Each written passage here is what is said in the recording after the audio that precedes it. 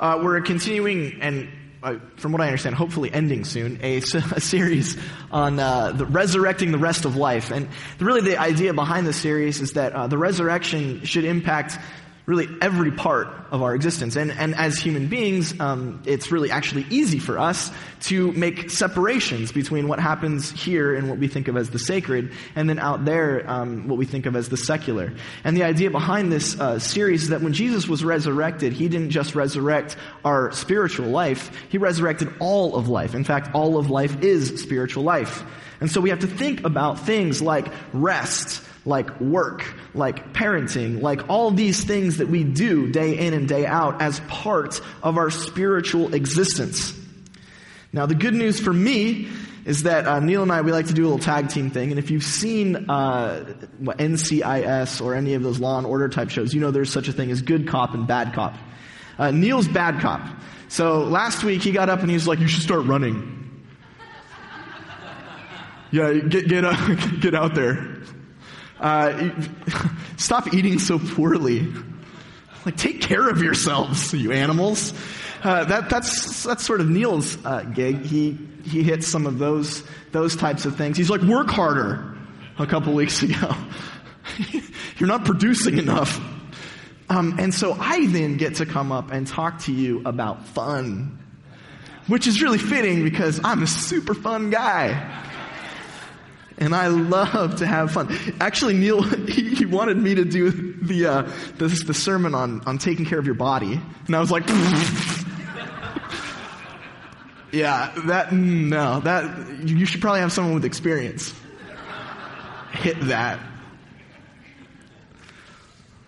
It's so funny. We think about what we do. We play, right? And we think that play is that's our thing. That's what we do. We just have fun. And really, there's church over here, and then there's play, there's fun, and that's something that we just do. And it doesn't really, how are they related? That's what we'll talk about today. But in order to understand how play and your spiritual life are related, we have to start at the end. And that is in heaven. We're going to have to understand a little part of what heaven is like, in order to understand how our enjoyment, our fun, our play fits in to what our spiritual life. And so I'm just going to throw out a few of the descriptions that we get in Revelation 21 and 22 for what the New Jerusalem is like. In fact, I would even suggest to you that heaven is almost a misleading term in our culture, because when we think of heaven, we think of clouds, and we think of harps and whatnot. And really, when we get to Revelation, we find that heaven is actually a very physical, very earthy thing. It's called the new heavens and the new earth. It's a place. There's physicality to it. But there's also something that is a little bit otherworldly from our perspective. And so you'll get descriptions like this. There's in Revelation 21:18, we're told that there's a wall outside the New Jerusalem. There's a wall, and it's made of pure gold, but it is also transparent as glass. Now that seems very strange. How could that be? We find out that there is a river of life. This is in Revelation 22:1 and 22:2. That the river of life is bright as crystal, and yet it flows out from the throne of God. There's a river that comes from God's throne. It's very strange. Moreover, we find out that the river flows through the middle of the city street, which is very bizarre. If you think about it, you'd have a highway, a road, and yet in the middle of it, there's a river. It's very strange. Then we find out that, this is in Revelation 22:2b, the second part of that verse, that on either side of the river grows the tree of life with 12 fruits that provide the healing of the nations. And it says there's one tree. There's one tree, and it's on either side of the river. So, if you're trying to picture the image, you're seeing a tree that, I guess, sort of transverses both the road and the river and goes for a distance. It's a strange image. And I want to suggest to you two things, and we're going to explain how we get there, about heaven. First, and this is the first thing on your note sheet, heaven achieves the aim of all worthwhile human crafts. Okay? heaven achieves the aim of all worthwhile human crafts. That's the first thing. And second, heaven elicits unbounded, unadulterated, that means pure, joy from human beings. Heaven elicits unbounded, unadulterated joy from human beings. And these descriptions, these interesting and maybe a little strange descriptions, I think are embedded into them is this twofold point about heaven, that it achieves the aim of all worthwhile human crafts, and it elicits unbounded, unadulterated joy from human beings. Now let me see, how does this work? All right, first, pure gold. If you've touched pure gold, you've noticed that it is what? White or gold or yellow, right? It's the color of gold is yellow.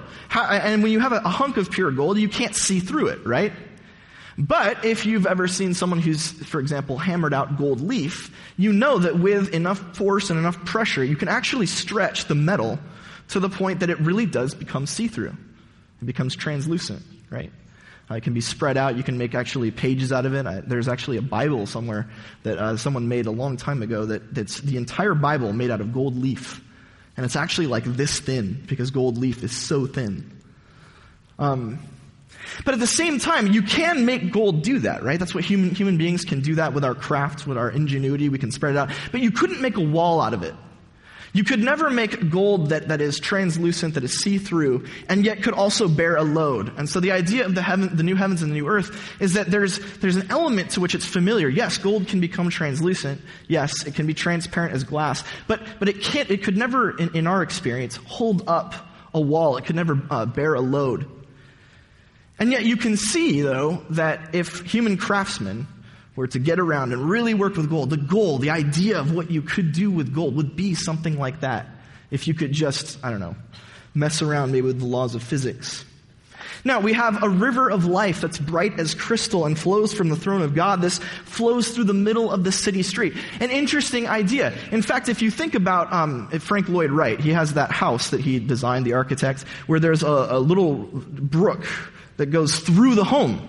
Right? So you walk into the house and there's your stream. Right? It's an interesting idea. And what he's trying to get at, he's trying to say, well, wouldn't it be good? What could be better than having both all the advantages of an urban, communal setting, a home, right? A city, and yet all of the advantages of nature, of the country, of a rural, fresh, vibrant life. If we could just put those together somehow, we could make something that would be perfect, beautiful for human beings. Yes? Well, that's exactly what we see in heaven. There's this, in the New Jerusalem, there is both the urbanity, the advantages of a city, and yet together with that is nature, and they're interwoven.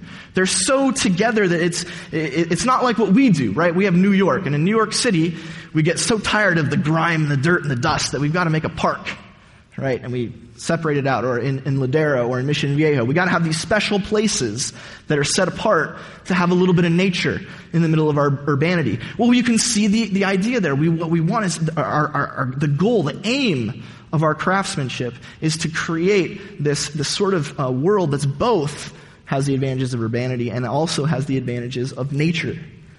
And we see that in heaven, those two are brought together perfectly. They're woven together. The ultimate aim of human craftsmanship is achieved.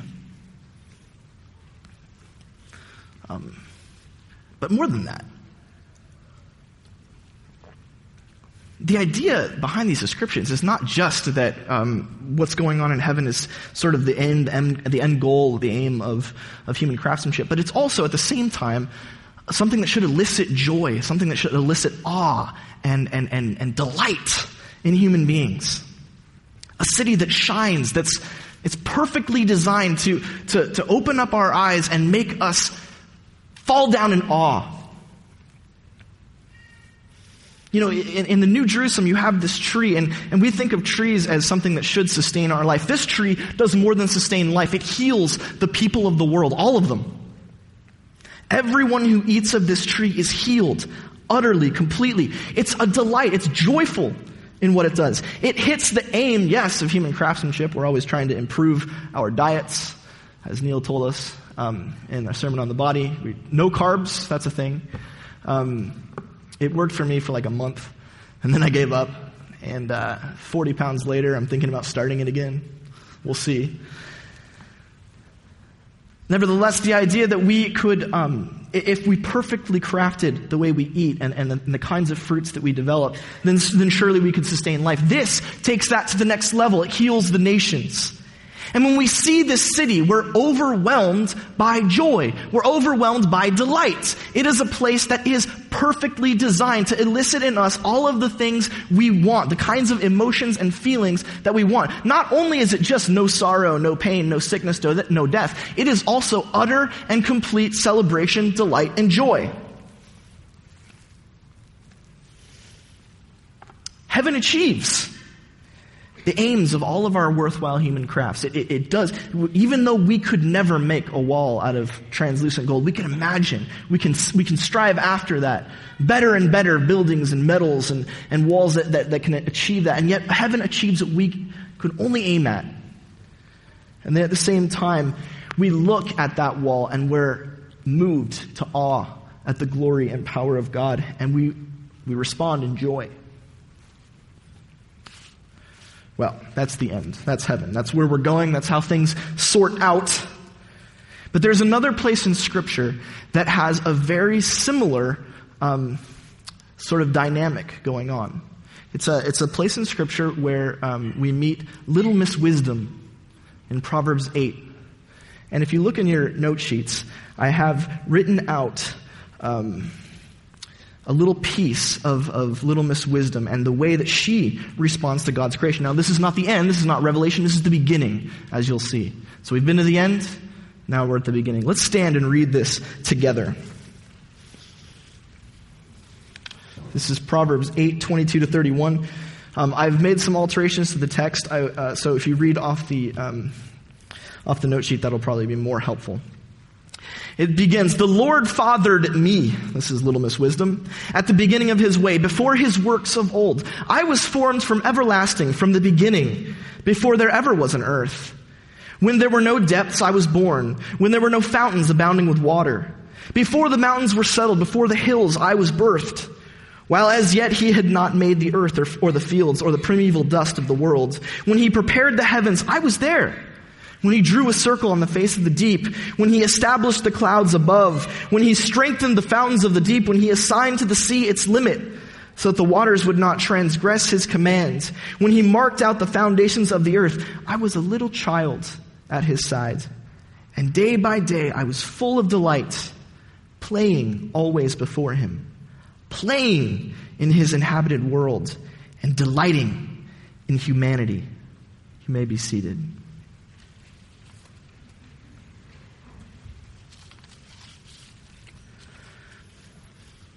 Our response when we see the vision of heaven is one where we see the aim, the end of all that we could do as human beings. And yet also it is the place where we are just delighted, joyed. We celebrate, we're awed by what God can do.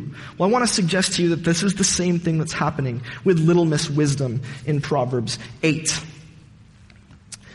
Now, let's just make a point on your note sheet here. Little Miss Wisdom is a metaphor. This is the next thing in your note sheets. A metaphor for the wise, God-fearing person. Just a small aside, I've made some alterations to the New King James here, and the reason I've done that is because the New King James smooths out a lot of the child and birth and play language. And there's a reason for that. It's because the New King James is following a Jewish tradition of interpretation that wants to get this text away from paganism. In Egyptian myths, there are Egyptian myths about a sort of their god fathering a goddess, wisdom, and they thought that this was like a real thing. And so in order to avoid the idea that Jewish monotheism, Jewish belief in one God is somehow being penetrated by that, the New King James and also the Septuagint and the Masoretic text, they interpret these words away from this type of language. I'm bringing it back because it's unavoidable. And moreover, I'm bringing it back because we understand this is poetry. Okay, this is poetry. This is, I don't have it sort of written out the way that it would be in Hebrew where it's, where you can see the structure of the poem, but this is not a literal, historical, understanding. God never actually gave birth to a little goddess named Wisdom, and she wasn't actually there during creation. It's a metaphor, it's a poem that gets us to think a little bit differently about creation. Okay, and so I've kept some of that language to get a sense that what we're supposed to see is this little girl. The word's actually nursling. She's just finished weaning, and she's running about. And in that day and age, you'd probably wean until about 3 or 4 years old. So she's finished that, and she's running about. And as she's running about, she's a part of the creation process. And she's seeing how God sets everything up in order, in perfect harmony. And and what does she do? Like any little kid, if you take a little girl, especially mine, and you set her down in a field that she's never been in, what is she going to do? She's gone. She has to explore. She's excited. She wants to discover. She frolics. She plays. She wants to see what's out there. It's new. It's exciting. It's wild. Little kids, they live in a different world than we do. Because they go out and they want to achieve something that they've never achieved before. It's all brand new to them. It sparkles. It's light. It's life. And this little girl Wisdom, she's out there and she begins to see the expanse of creation. She sees these phenomenal rains that come. And she sees how the oceans move up to a point and then move back. And she wants to go and play. She wants to delight in it. She wants to respond to this creation in a way that's fresh and joyful. The reason I brought this language back in this text is because it's signaling something really, really important. If the little Miss Wisdom is a metaphor for the God-fearing, wise seeker, then maybe we should do what little Miss Wisdom does after she's been born. Maybe we too should go out and play. Maybe we should respond to the world that we're in by frolicking, by having fun with it.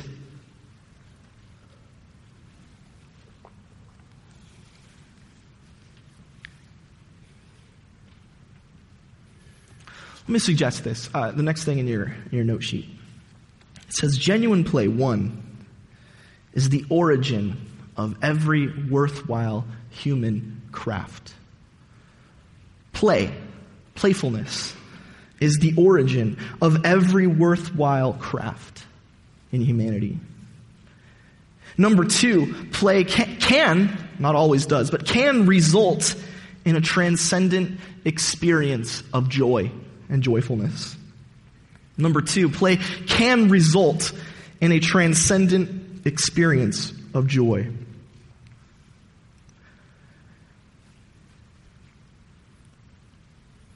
Little Miss Wisdom, she goes out and begins playing. If you've ever watched children play, or you've played yourself, you understand some interesting things about play. Play starts out as just fun, right? When I was young, I loved those Legos. They're fun. I found over time that I wasn't very good at Legos. It's hard to say that there's good and bad at Legos, but I mean, the best that I could do was follow the instructions to get the pirate ship. Not so with Scott Eichler. Scott Eichler had, there was in his room, I think it's been dismantled, but in his room for a long time was Trojan. You remember Trojan? Oh yeah. Trojan was a big robot that, I think he was made out of castle walls. I'm not sure. But he had about 30 missiles that Scott had created out of nothing. He had laser eyes that Scott had created out of nothing. It was really just a fascinating... I wished, I was jealous. I wished that I could do that. But that's how play starts, right? Play starts, I'm putting the Legos together, and then I think, man, what if I could do this? What if I could create something more, right? And then I look at somebody like Scott and I realize, wow, there's a lot more here. There's a lot more that could be done. And if you think about it, so say Scott went ahead and just continued with the Legos. Say he'd never really grown out of it and he just really pressed forward. Think about what would happen. Well, eventually Scott would maybe reach the limit of his own imaginative ability, right? And then he would sort of look to others who are masters of the craft. And he would then become, maybe learn from them some of their techniques, different ways that you could use certain Lego blocks to come up with new and interesting ways of fulfilling his imagination. It starts out as fun, but after a while, it starts out as just for giggles, but after a while, it becomes a craft, a practice, a discipline even. If you really want to be a master builder of Legos, you have to learn the rules, learn the craft, learn the best, learn from the best, take on their techniques. And I want to suggest to you that every single craft, and craft is, we're going to make that a very large, we're going to define that widely, begins with play. Everything that humans do begins with play. Play is anything you do for fun. There's actually a number of times that the words in this text that we looked at for play or playing get used, and usually they're used with referring to like making music, right? In fact, the Hebrew word for play is the same thing as make music or dance, right? But play is just something you do. It's like dance. It just happens. It's something you do because you like it. It's fun, right? And when we do it the first time you really do something where we really play, it's almost like you lose yourself in it. There's a kind of joy that comes from just that just doing something that for whatever reason you just love it. It's just great. And the time flies by and you wake up and you're like, what just happened? I just spent 3 hours doing this thing.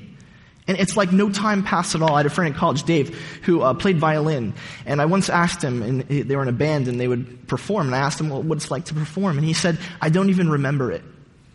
It's like I start and I get so into the song and the notes and the creating that it happens and then it's finished and I don't even notice the intervening time. He just gets lost in the play.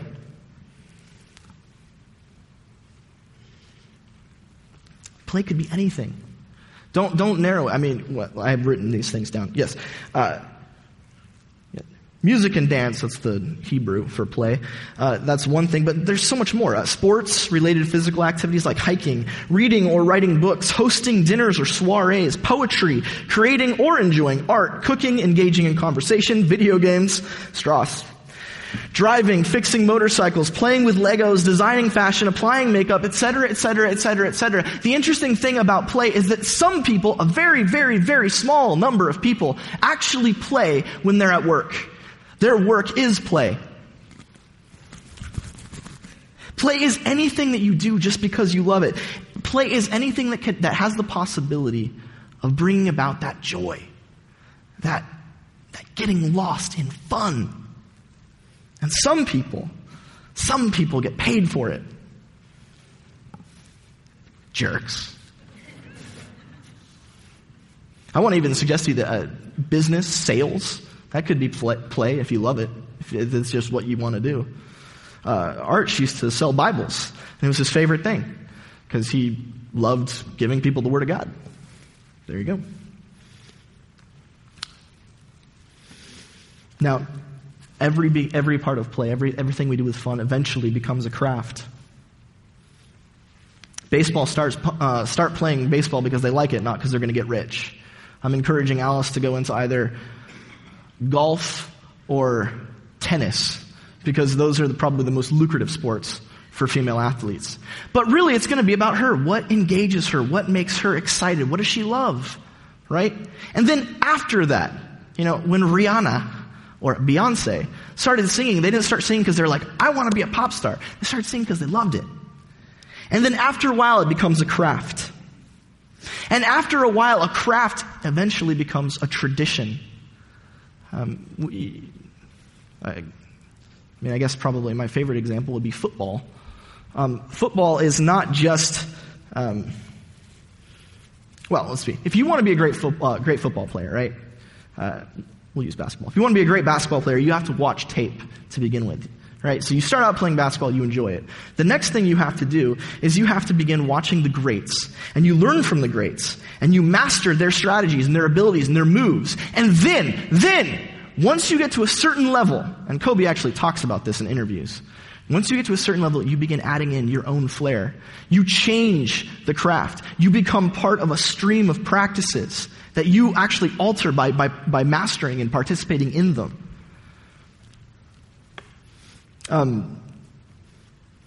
If you've read The Blind Side, the movie doesn't help, but the book is fantastic. The Blind Side. It's Michael Orr. He's the offensive tackle, offensive lineman, guard, whatever. He's on the left side of the line of scrimmage. He plays for the Baltimore Ravens. But there's this book about him, and the book starts out talking about Bill Belichick and how Bill Belichick changed the game of football. Because before Bill Belichick, what dominated football was kind of just this like grind out running strategy, right? You just get the ball, Chicago Bears style, and just plow down the field. Very manly, very rugby-like. Bill Belichick came in, and he learned from the masters, he learned how football worked, and then he added in a new dynamic. He did what's called the precision passing game. And he made the basis of his offense a simple play where he would have his quarterback step back, count to about 4, and then throw the ball right to a wideout who was going to be right on the sidelines.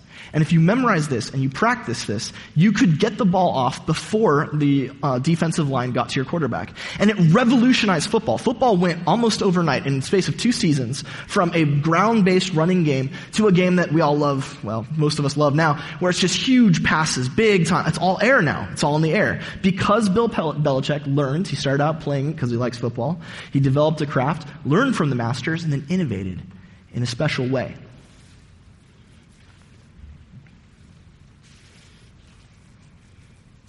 Now, you might be wondering why we're talking about all this play and fun, what this has to do with heaven.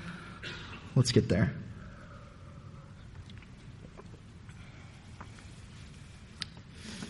Bill Belichick, his gift in The Blind Side was that he saw where football was.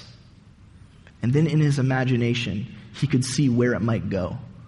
He had a vision for how the entire craft of the game, the tradition of football, might radically change to become something altogether new. It was in his mind, and then he executed it. And as he did so, Bill Belichick, very grumpy man, doesn't seem to be a happy fellow, but if you watch him on the sideline, he's like this. But then, when Tom Brady nails that sweet pass, Bill Belichick explodes. You know that feeling when you're in the midst of play and it all clicks, it all works just right. He's mastered the craft, and then he explodes in joy, unadulterated, passionate joy.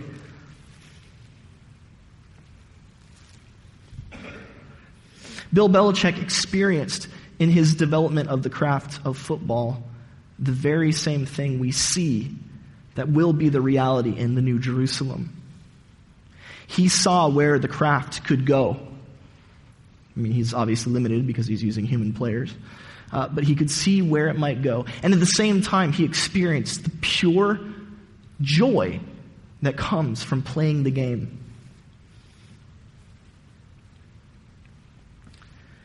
And so I want to suggest to you this. Play. Play is practice for heaven. I don't have a place for that on your note sheet, but I don't know, maybe you could write that somewhere. Play is practice for heaven.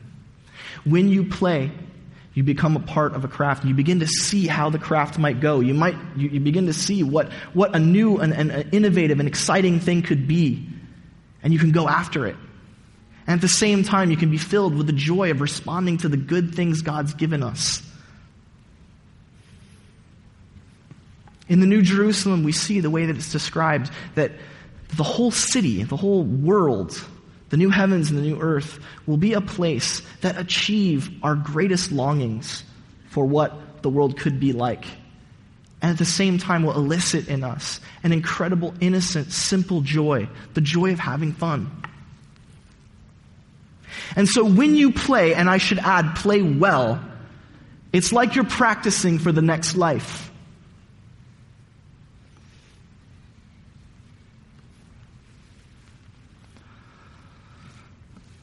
Now, I want to suggest to you this, though. No, let's move on. We don't have time for that. All right, last thing. You'll notice on your note sheets it says, not all play is Christian, but every Christian ought to play. And I have a list of four or five points that we should probably think about when we play. I want to suggest to you that so far we've seen that play is something that's both built into the created order and the wise person will participate in it. And we've seen that if you play, and when you play well, you're headed towards a temporary and partial, but very real experience of what heavenly New Jerusalem life is going to be like. And so you should think maybe then that play is very serious business. Play isn't just fun. Well, I guess it's fun, but it's also very serious. It's a very important part of human life. Every Christian ought to be playing. If you're not playing, you're not getting ready for the big game. You're not practicing for your next life. But we also need to think that we need to play well. Play can be dangerous. Think about this. There are different ways of playing that require meditating on evil or participating in evil. That's not good play. I mean, the obvious example in history would be, the arena, gladiatorial combat. That was play. That was fun. Whoa! If you want to get good at gladiatorial combat, you have to get good, what, at killing people?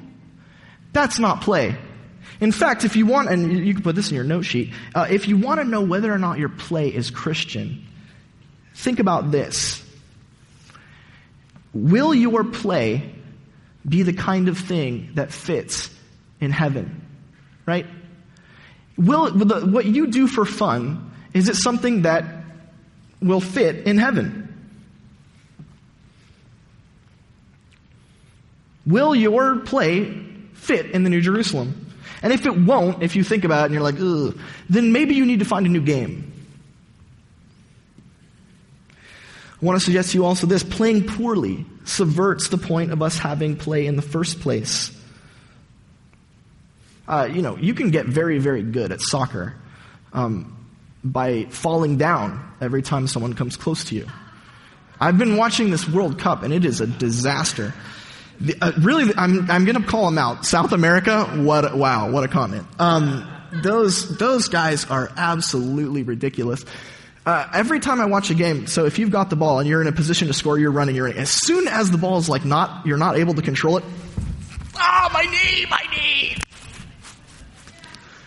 They're wondering why this sport's not catching on in the States. I mean, come on. Football players they just get up and do it again. But if what you're doing, the kind of practices that you're developing in order to succeed at your game, if they're the kinds of things that don't fit in the kingdom of heaven, change the way you play. The game that you're playing, the way that you're having fun might be fantastic, but the way that you're having fun doing it might be evil. It might be wrong. Aaron tells me, though, that flopping is actually part of the sport of soccer. It's an integral part of playing well to fake like you're hurt in order to get an advantage. I'm trying very, very hard to be a soccer fan. If you don't know, Aaron was a semi-pro soccer player. So it's really important for me to pretend, or eventually to really genuinely enjoy the game. And I'm working on it, but it is hard. It is hard. That's another thing. If you're playing poorly to succeed, your play is not good. Does your play bring you closer or farther to joy? Does it take you closer or farther away from joy? Some people should not be allowed to play golf because it breaks them psychologically. They become not human beings because it's a demanding game. I would never succeed at golf because I would just be like, this is stupid, and throw my club away and be angry all the time. Worse than I already am at home. Does what you do for fun make you a joyful person? If it doesn't, you need to change your game because you're not practicing for your next life. Your next life is going to be filled with joy, unending joy. And if you are playing in such a way that you're just angry, upset, failing, then you need to, if it's just frustration and contempt and anger, then that is not a good game for you. Why are you doing it? You're not having any fun. Doesn't that kind of miss the whole point? The next thing, if you do not play, start. This is practice for heaven. There are some people, and in the Christian tradition, we do have a reputation for this. You've heard, H.L. Mencken, who had that quote about Puritans. He said the goal of the Puritan was to take all the fun out of everything. That's what the world thinks of Christians. That's what they think we're like. It is incumbent on you to begin playing. Because if that's really what the Puritans thought, and I have reason to believe they didn't, but if that's what the Puritans thought, they were outside of understanding what wise, God-fearing people do. When you come into the world, you play. And as you do, you get ready for your next life. If you don't have any part of your life that is characterized by play, then when you get to heaven, you're going to look around and be like, oh, this is a silly place. It's a Monty Python quote. Sorry. You're not going to fit. You're going to look at it and you're going to be like, this doesn't make any sense to me. Because you're not the kind of person who enjoys the world that God gave you. Last thing that you can write down. Play is a natural way to evangelize.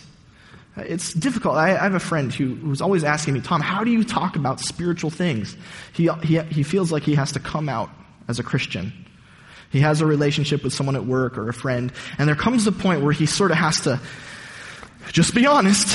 Just lay it on him, and I'm a Christian. And he's like, how do I make my Christianity part of my life? Well, the whole point of resurrecting the rest of your life is that there is no difference between the secular world and the sacred world. They are one and the same. Infuse your life everywhere, including in the way you play, with a sense that this is part of God's kingdom. In fact, when someone sees you enjoying your fun, you're saying to them, with your words, I'm practicing for the next life.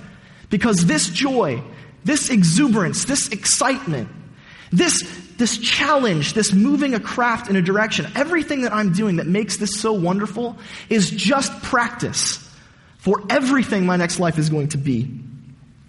Play should evangelize. When you play, you are just practicing. This is what heaven is going to be like. Okay. Yes.